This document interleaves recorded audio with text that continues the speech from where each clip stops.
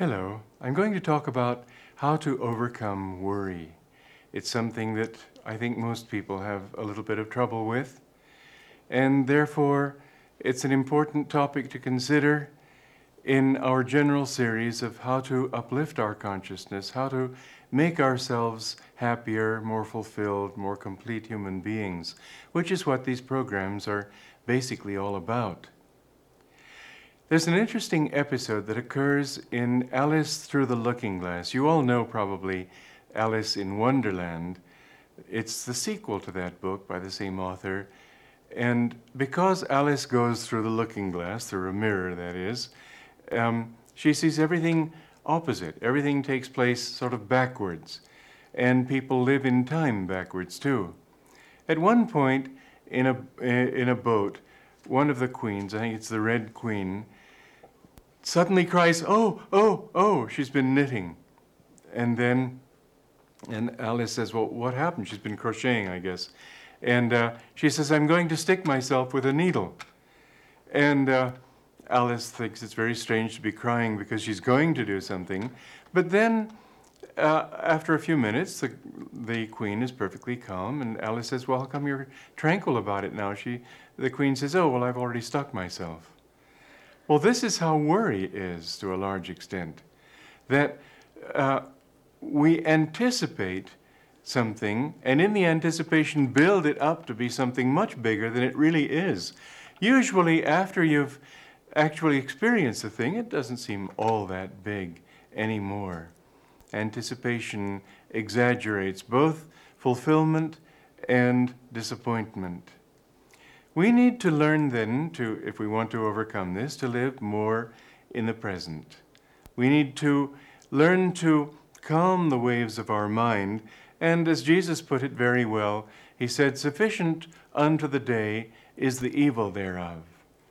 Now, I'm talking from a lot of personal experience on this one, because when I was new on the spiritual path some 43 years ago, I had all kinds of self-doubt, and it took me a long time to work through that kink, you might say, in my personality.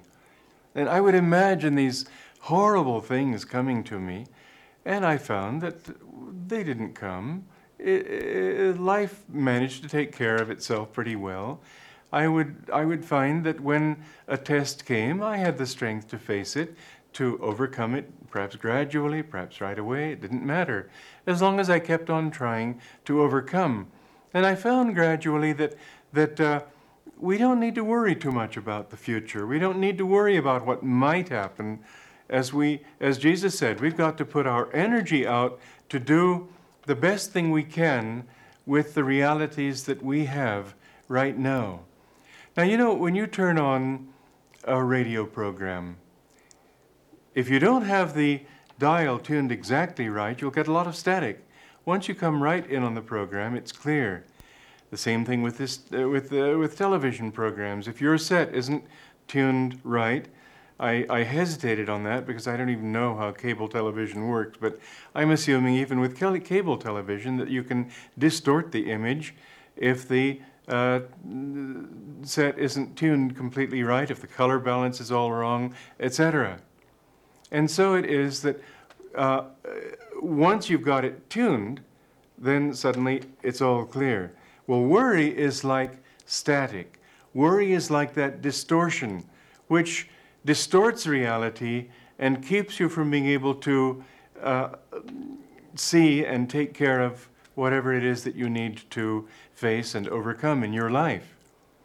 But there's another aspect to it too, and that is that whatever power you have needs to be brought to bear on whatever it is that you're doing.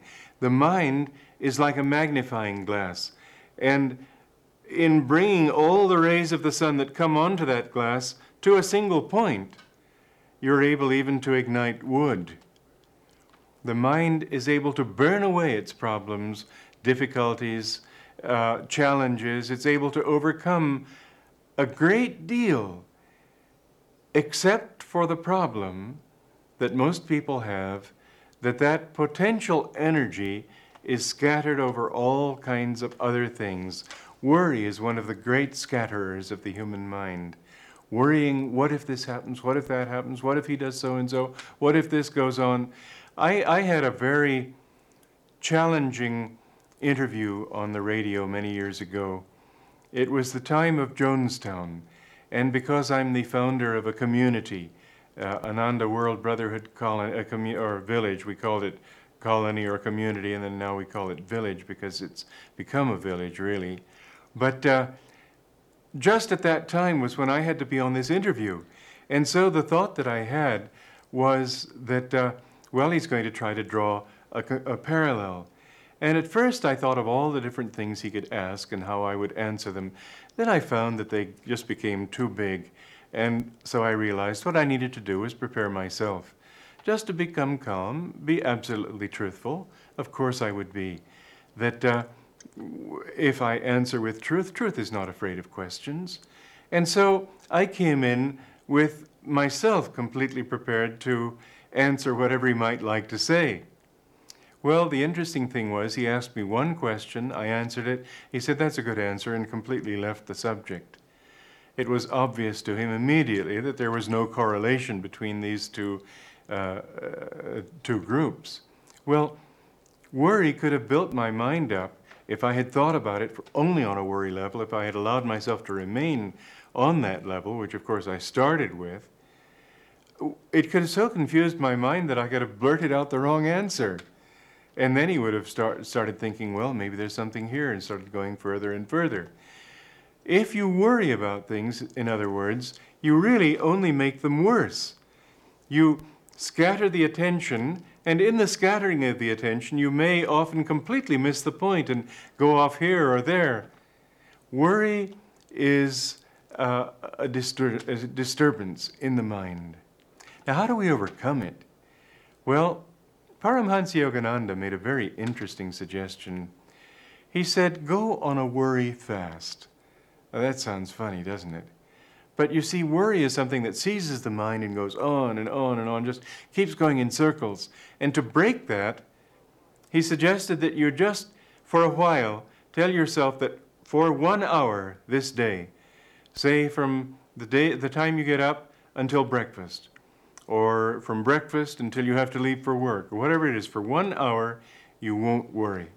Just tell your mind, okay, I know you like to worry, you want to keep on with this, but wait 1 hour, then you can go at it again. And so he said, go on a worry fast, don't worry for 1 hour. Now, one way that he suggested doing this was also because when there's worry, there's always a physical reaction to that. Specific worries act upon specific organs in the body, block the energy in them. Sensitive people can actually feel a heat coming from these different organs because of something that's going on in the mind. And so there's feedback, you might say, between the body and the mind. And even if you try to make your mind relaxed, the fact that there's energy built up in these organs is sending messages to the mind correlated to this, making you worry or want to worry all over again. And so it's important in the process of trying to banish this thought of worry for a time to also relax the body. So he suggested a very simple little practice to begin your worry fast. And then during that hour, every now and then, if you feel that you need to do it some more. But a way to relax the body and thereby to be able also to relax the mind is connected with two things. One is tension and relaxation. The other is inhalation and exhalation. You know, when you feel worried about something, you inhale. You're afraid, you inhale. And fear is only exaggerated worry. When you're relieved, when you let it go, you exhale, don't you? Oh, that feels so good. Oh, thank heaven that didn't happen, and so on. Well, tie these two into tension and relaxation, because when you start to worry about something, you become all tense. When you relax about it because you don't worry, you sort of let go your muscles as well as your mind's grip on it. So he suggested this. And you might try this anytime you want to really relax your body also. Inhale, tense the whole body until it's vibrating, then throw the breath out and relax. Inhale, tense, relax. Do that, 2 or 3 times until your body is completely relaxed. Because in that tension, in making the tension deliberate, conscious, any tension that might have built up in different parts of your body unconsciously as a result of mental attitudes like worry will also be relaxed when you relax the whole body. When you equalize the flow of energy all over the body, it'll be much easier to relax the whole body at once than to think of each little part individually. So, inhale, tense, and then when you exhale and relax, feel that you're exhaling all worry, all tension, mentally and emotionally as well as physically. Then, he suggested, keep the mind completely without thought. Just don't think of anything. Just remain in the thought of being at rest, being peaceful. I don't mean blank the mind out, but be peaceful.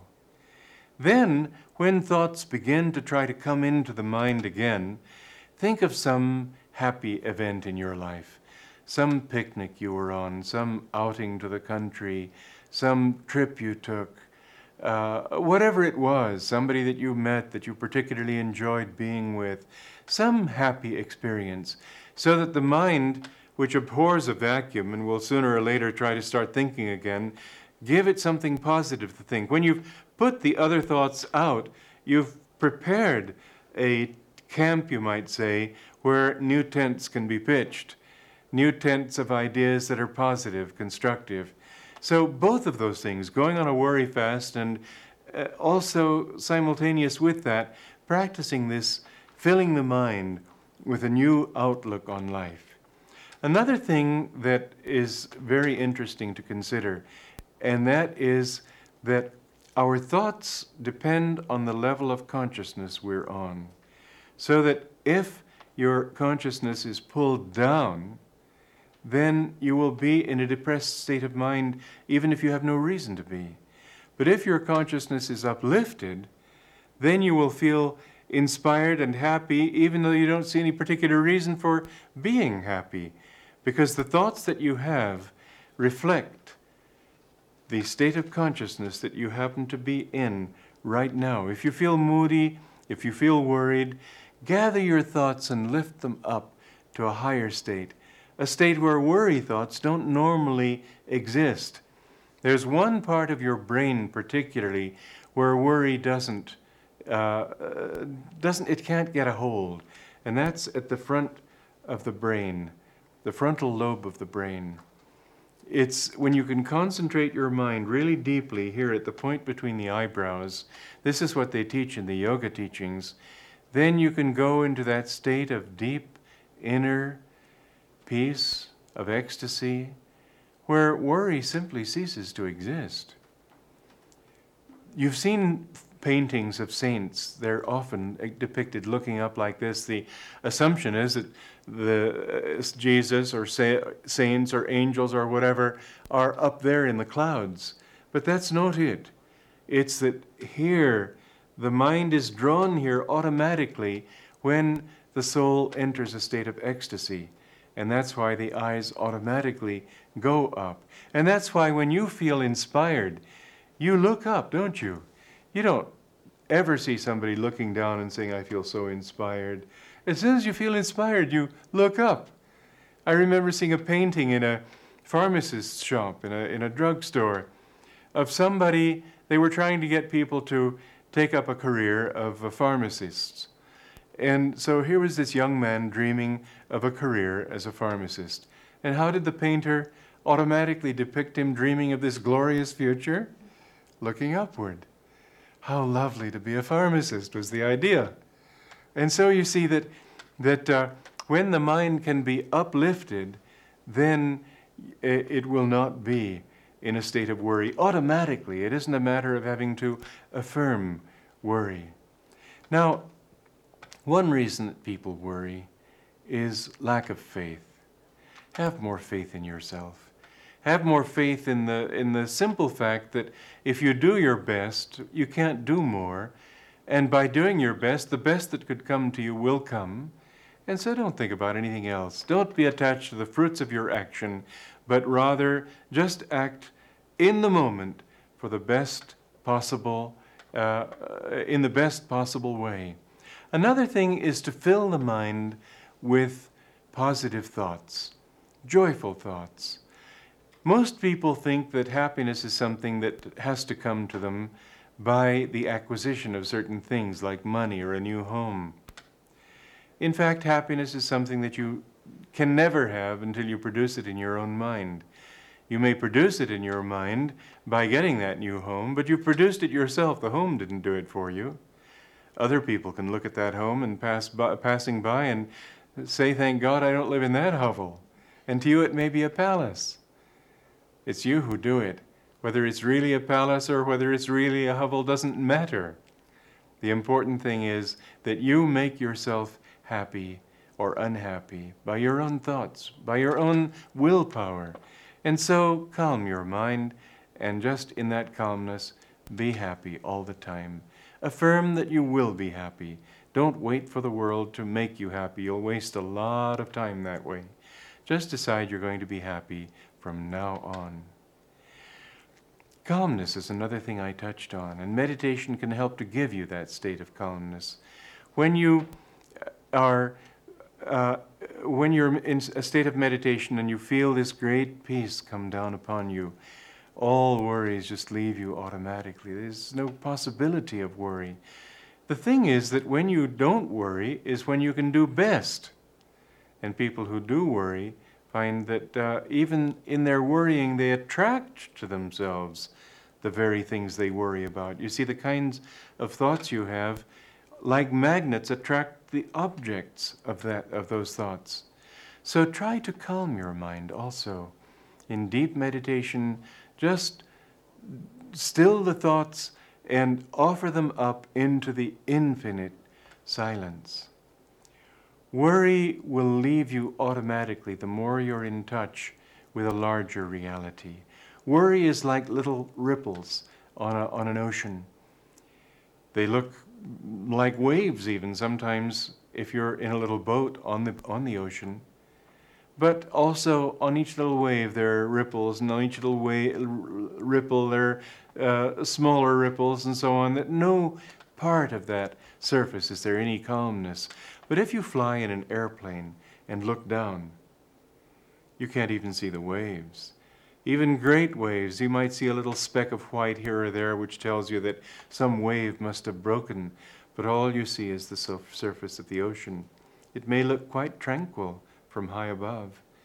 And so your life too will look tranquil if you can be non-attached to the ups and downs of daily realities and develop longer rhythms in your life.